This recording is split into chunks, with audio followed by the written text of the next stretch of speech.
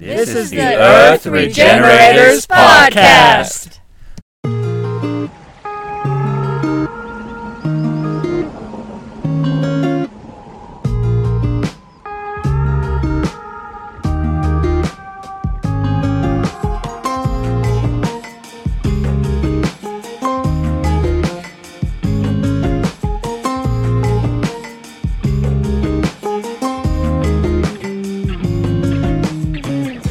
Welcome to the Earth Regenerators Radio Hour. Hello and welcome, fellow Earth Regenerators. This is Jakob speaking here. Until now, I have been your friendly neighborhood editing man, publishing the beautiful set of episodes others have been so kind to record. But after the last few episodes gave us so many amazing ideas on what we can do, I thought it was high time we talked a bit about my favorite word, why. So in this episode, I would like to share with you some thoughts on the philosophy and especially the ethics that have accompanied me on this shared journey of regeneration. As I am currently enjoying the generalist's lifestyle, learning a little bit about everything but mastering none, the only thing I've gotten continuously better at is asking the question, why? Why do I get up out of bed in the morning? Why do I do the things I do and not other things? Why do we plant yucca plants next to pineapples, but not next to banana palms? Why are we here? Why do we cook the pasta separately from the tomato sauce, and not directly inside it? Why do I want to offer my life to service? Why for regeneration? And then ultimately always, why put in so much effort? Why not simply go back to a normal life? Or, why do I not simply kill myself today? I believe that on the path of regeneration, many of us ask themselves these questions, struggle with them, and sometimes feel tempted to give up. So in the spirit of finding the others, knowing we are not alone, I would like to share my journey with the word why, and how my relationship with it has changed over time. Why do I not simply kill myself today? This question was a constant companion on my path for a long time. Like hiking on a side of the mountain, and every time you look to the left, there it is. An infinite abyss. A few years ago, this question led me to conclude that I had to use one idea as the basic principle of my life. Optimism. I have to believe that, on average, there will be more happiness than suffering in the future. In the end, if I believe the reverse, that there would be more suffering than happiness, why stick around to witness it? At least concerning me, masochistic tendencies are not very strong, so if there will be more suffering, the conclusion would be to kill myself. The third option, that there was going to be about the same amount of suffering as happiness, also didn't seem very enticing to me. The story of progress, deeply embedded in my Western upbringing, did not permit me to see a world where things stay more or less the same as desirable. No. The only valid answer to why do I not kill myself today could be because things will, on average, be better than worse. Of course, optimism is not an actual answer to this question, but staying alive was the default, so why make the effort to end it? Well, now that I had decided to be an optimist, I need something to be optimistic about. In the end, as Peter Turchin has described beautifully, at least from a qualitative perspective in his books, all empires fall after they rise.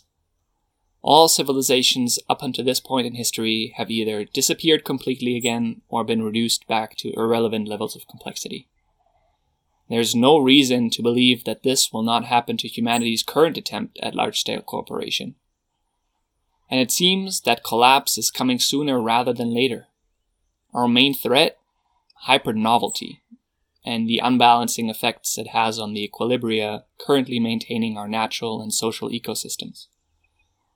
The commodity upon which almost the entirety of our society is balancing, like an upside-down pyramid, oil, is seemingly on its way out for one reason or another, and the search for a replacement that is as easy to use is going slow.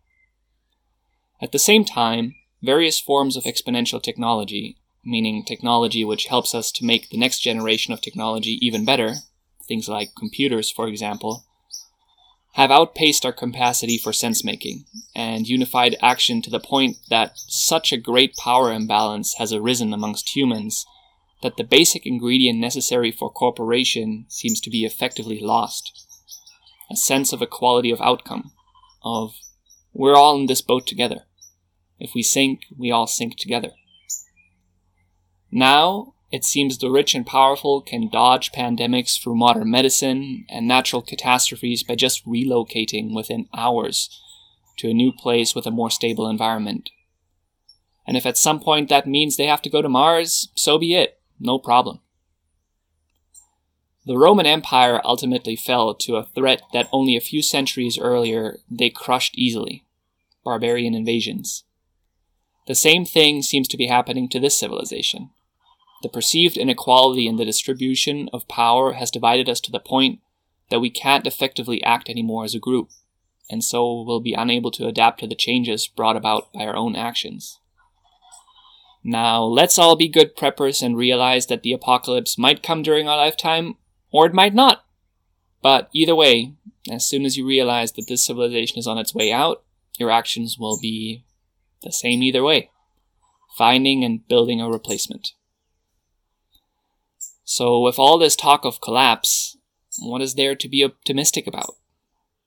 Here, I want to borrow from Isaac Asimov's Foundation trilogy.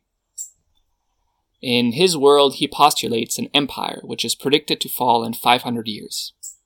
Afterwards, there will be 10,000 years of dark ages, where life is brutish and short. However, with this knowledge of imminent collapse, a group could start working on the current social structure's replacement to substitute in as quickly as possible, shortening the Dark Age to a mere 1,000 years. That's 9,000 years of brutish and short life less in the universe. Sign me up! All civilizations eventually come crashing down, but we can feather the impact by building its replacement as the crash is still happening. This does not necessarily have to be another civilization, but just something to prevent human extinction and, if possible, give the survivors not only a life, but a meaningful one. If you find the term survivors harsh, I can understand. But at least from a historical perspective, it is rather fitting. Civilizational collapses have reduced human populations sometimes by over 50%. Let that settle in. I closed myself off emotionally to this perspective for a long time. I think many of us have. But since you can't only subdue certain emotions and permit others, by doing this, you numb yourself on many levels, including your ability to perceive beauty in the world. So we have to learn to live with this. And again, it might happen soon, it might not. Who knows? But in the end, actions will be the same. We have to start working on a replacement. Now, these thoughts threw up a rather large set of questions for me. Why are we trying to build a replacement instead of repair the old civilization? Why separatism, not reform? Second, this is all way too overwhelming. Why not just create our own personal escape boat instead of working for the good of all? And third, this is all way too overwhelming.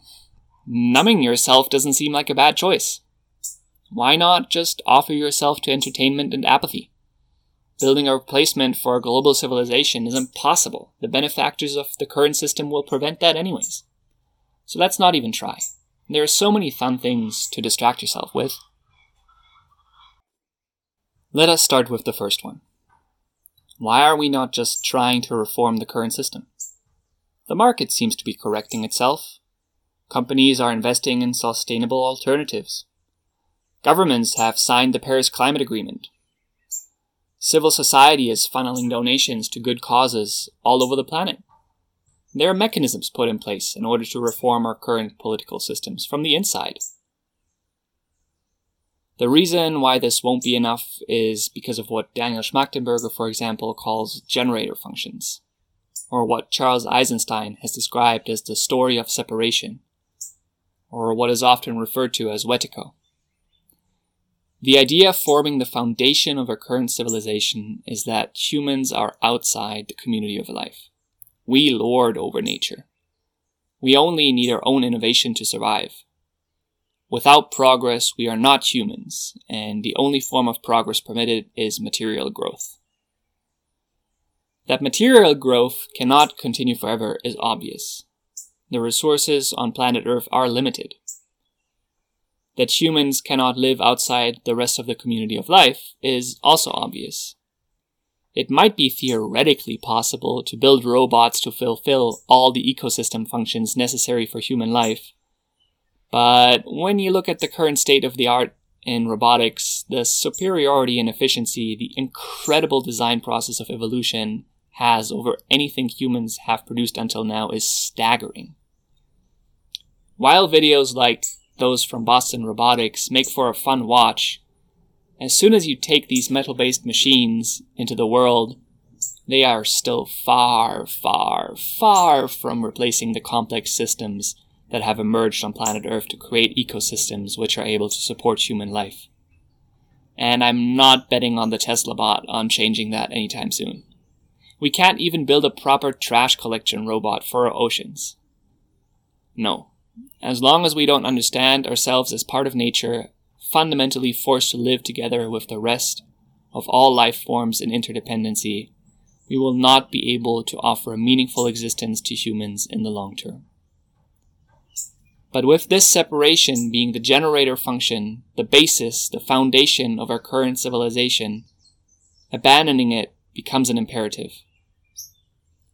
Now, at the same time, pure separatism is impossible. We will always inherit the physical structures, the created landscapes, the cultural practices, and ultimately the interface with this civilization that needs to be maintained for onboarding new members into this different way of life, and therefore will never be able to build something completely anew.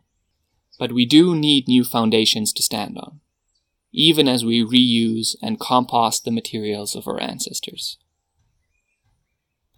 Second, why shouldn't we just create our own personal escape boat instead of taking on the huge task of building an ark for as many people as possible?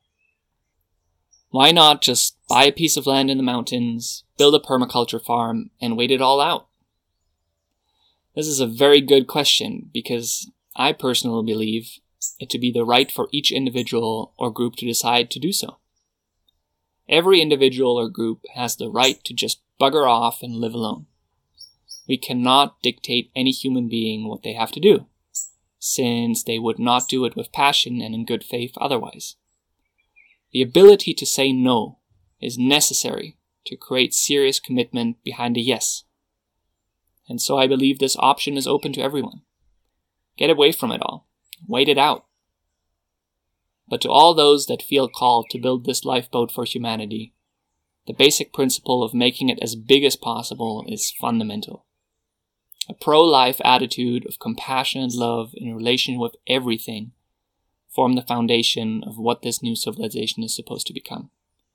We cannot save everyone, but the principle of trying is nonetheless foundational. Third, for an optimist, this all sounds pretty bleak. Why not just drift into apathy and numb yourself? I think every person trying to step up for a better world has reached that point before. We live in the brave new world. We are making weed legal and porn free, and now everybody is demotivated, as Eric Weinstein once so elegantly said. Pleasure is always just a few simple hand movements away, and every time you open one of these social slot machines, you are sitting on the other side of a team of the smartest people on this planet trying to come up with ways to get you sucked in more and more and more. Why not just enjoy it as long as it lasts? Again, I believe this to be the right of any individual to choose. The ability to choose is what creates meaningful commitment and passion. But we always have to realize that we therefore give authority over our own life away. We put our freedom into the hands of our pleasurers, and power corrupts. Maintaining this lifestyle for a long time without suddenly realizing that you have become dependent on a centralized entity which is manipulating you towards purposes you might not agree with is very unlikely. So I would like to extend a hand to anybody feeling apathetic about having an impact. We are one amongst so many people that our individual voice or actions won't make a difference. But we are one amongst so many people. Together, our voices and actions make all the difference. They have created everything that is human-made on this planet. While utopia is impossible, protopia, that things get relatively pretty darn amazing, is always an option. Let's make it happen together. So, anybody that is still here and wants to build a new way for humans to relate together, what do we do now? We said we need a new foundation. It is not enough to just maximize the power in the old system in our hands to reform. In his book, Ishmael, Daniel Quinn gives us the analogy of a prison society. Inside a prison, not everybody is equal. Some people have more resources and some people less. And those with the most resources still have access to pretty much all the comforts available outside. A lot of activism is focused around redistributing resources in a more just way inside our cultural civilizational prison. This seems good. It feels satisfying. It tells us, I am doing something to bring about justice in this world. Why should we abandon this work? Because it does not change the fact that we are still inside a prison. Inside a civilization which will not deliver us into freedom, but into collapse. Our efforts, therefore, must be bound towards breaking out of the prison. That is our civilization. That is the story of separation. But what does this actually mean? What does it mean to break out of this civilizational prison? Breaking out of the cultural value system of our current civilization means breaking away from those actions which are sanctioned and incentivized by the system currently handing out the rewards and punishments. Of course, the distinction isn't always clean, and some actions seen as commendable in the new culture we are trying to create will also be rewarded in the current value system. But by far not all of them. Our current civilization is focused on competition as the motor of innovation in order to satisfy our need for growth, which again goes back to our need for progress, which is needed as the proof that humans are different, separate from all other beings, the foundation of our civilization. Competition often results in a race to the bottom in many aspects, but especially an ethical action.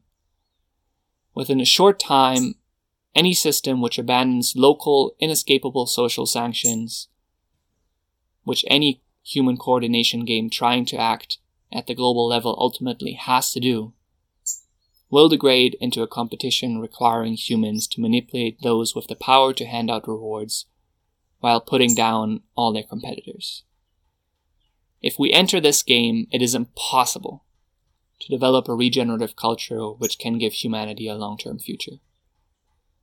No, leaving the prison means trying to get out of this competitive game. Leaving the cultural scaffolding behind and tread a new path without any guides. We need to emancipate ourselves. Only if we emancipate ourselves from the current incentive structures will we be able to say no. Say no to the manipulation. Say no to cutthroat competition. The ability to say no, once again, is the basis of ethics because it gives us the possibility to have done otherwise. It is the basis of passionate commitment towards anything. And this is really difficult because it does take us outside of the reward system of the current incentive structures. We won't get social approval as much as before. And this is challenging. And another place where we need a why. So what is this new ethic? This new value system which can found a regenerative culture? Well, of course, I have to give the disclaimer that I don't know. But I'm here to share my thoughts on the question why, so I would love to continue with this as well. Why do we do all this?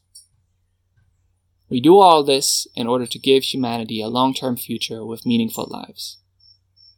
This means we need global level cooperation in order to work on the global level challenges we have created. The imperative is the maximization of cooperation. At the same time, we have noticed that the web of human relations is simply too complex to impose cooperative behavior from the top down. Feedback loops created through social history are too unpredictable to just create 17 Sustainable Development Goals and be done with it. Regenerative global action can only be powered by an emergent process resulting from every single relation a human has with themselves, their surroundings, and other humans. The best place to start, therefore, is by building an ethic guiding every human's relationships towards cooperation. Our current societal and economic model dictates that if humans act in their own self-interest in all their relationships, a hidden hand will coordinate the fulfillment of all desires. This is in some way true if all humans thought long-term, but a focus on self-interest incentivizes short-term thinking and therefore dooms this model. We instead need the reverse, a focus on the community around us.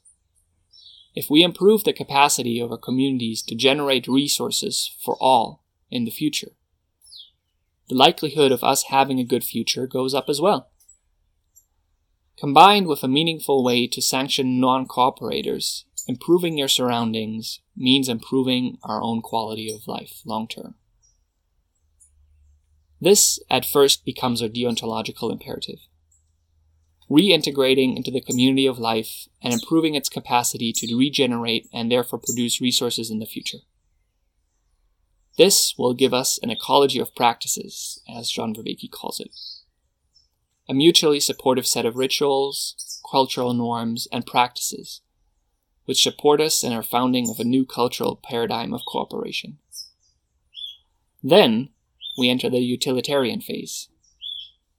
Utilitarianism can only focus on maximization, but does not intrinsically know what it is trying to maximize. Now it knows. Cooperation. Both intentions and actions are important. It does help to be an activist with good intentions, but if you're not doing something which helps us along the path, this will not be enough. If you have the intention of regeneration, plant lots of trees and sell carbon credits on them to finance more projects. That is very nice. But if you forgot that we need ecosystems, not tree colonies, and all the trees are dead after a year, and the carbon is still emitted into the atmosphere, that is not necessarily helping. Finally, through living by this ecology of practices, trying to maximize cooperation, we reach the stage of character ethics. The kind of person you have become through this does not need rules anymore. Your basic characteristics urge you to act for cooperation and regeneration every moment. The values that express this attitude in every relationship are love, or well-wishing, and service. Love and service, as any religion or culture has basically taught until now. We are here again. The Buddha once tried to illustrate the path to enlightenment with the crossing of a river. You start on one side, normal life. Then you find a boat, an ecology of practices and ethics to cross the river. But once you have reached the other side, reached enlightenment, you don't keep carrying the boat around on your back. No, you leave it behind and entrust yourself to the person you have become. We start on one side of the river, our current civilization, our current value system, relating to all things based on self-interest. We find a boat, the deontological norms of cooperation and regeneration. We maximize these norms to cross the river as quickly as possible. But once we have reached the other side, we are free to let go. We entrust ourselves to the individuals, the groups, the relations we have become, to create an emergent process in love and service. This will not necessarily deliver us what we want. When you entrust yourself to the process of emergence, to the process of evolution, Something amazing will happen, but often not what we were looking for initially. This is where we can learn from Eastern philosophy and be like water. Adapt to the shape this process creates and fill it out. We do not let our identities get in the way, but support that which is trying to birth itself, whatever it is.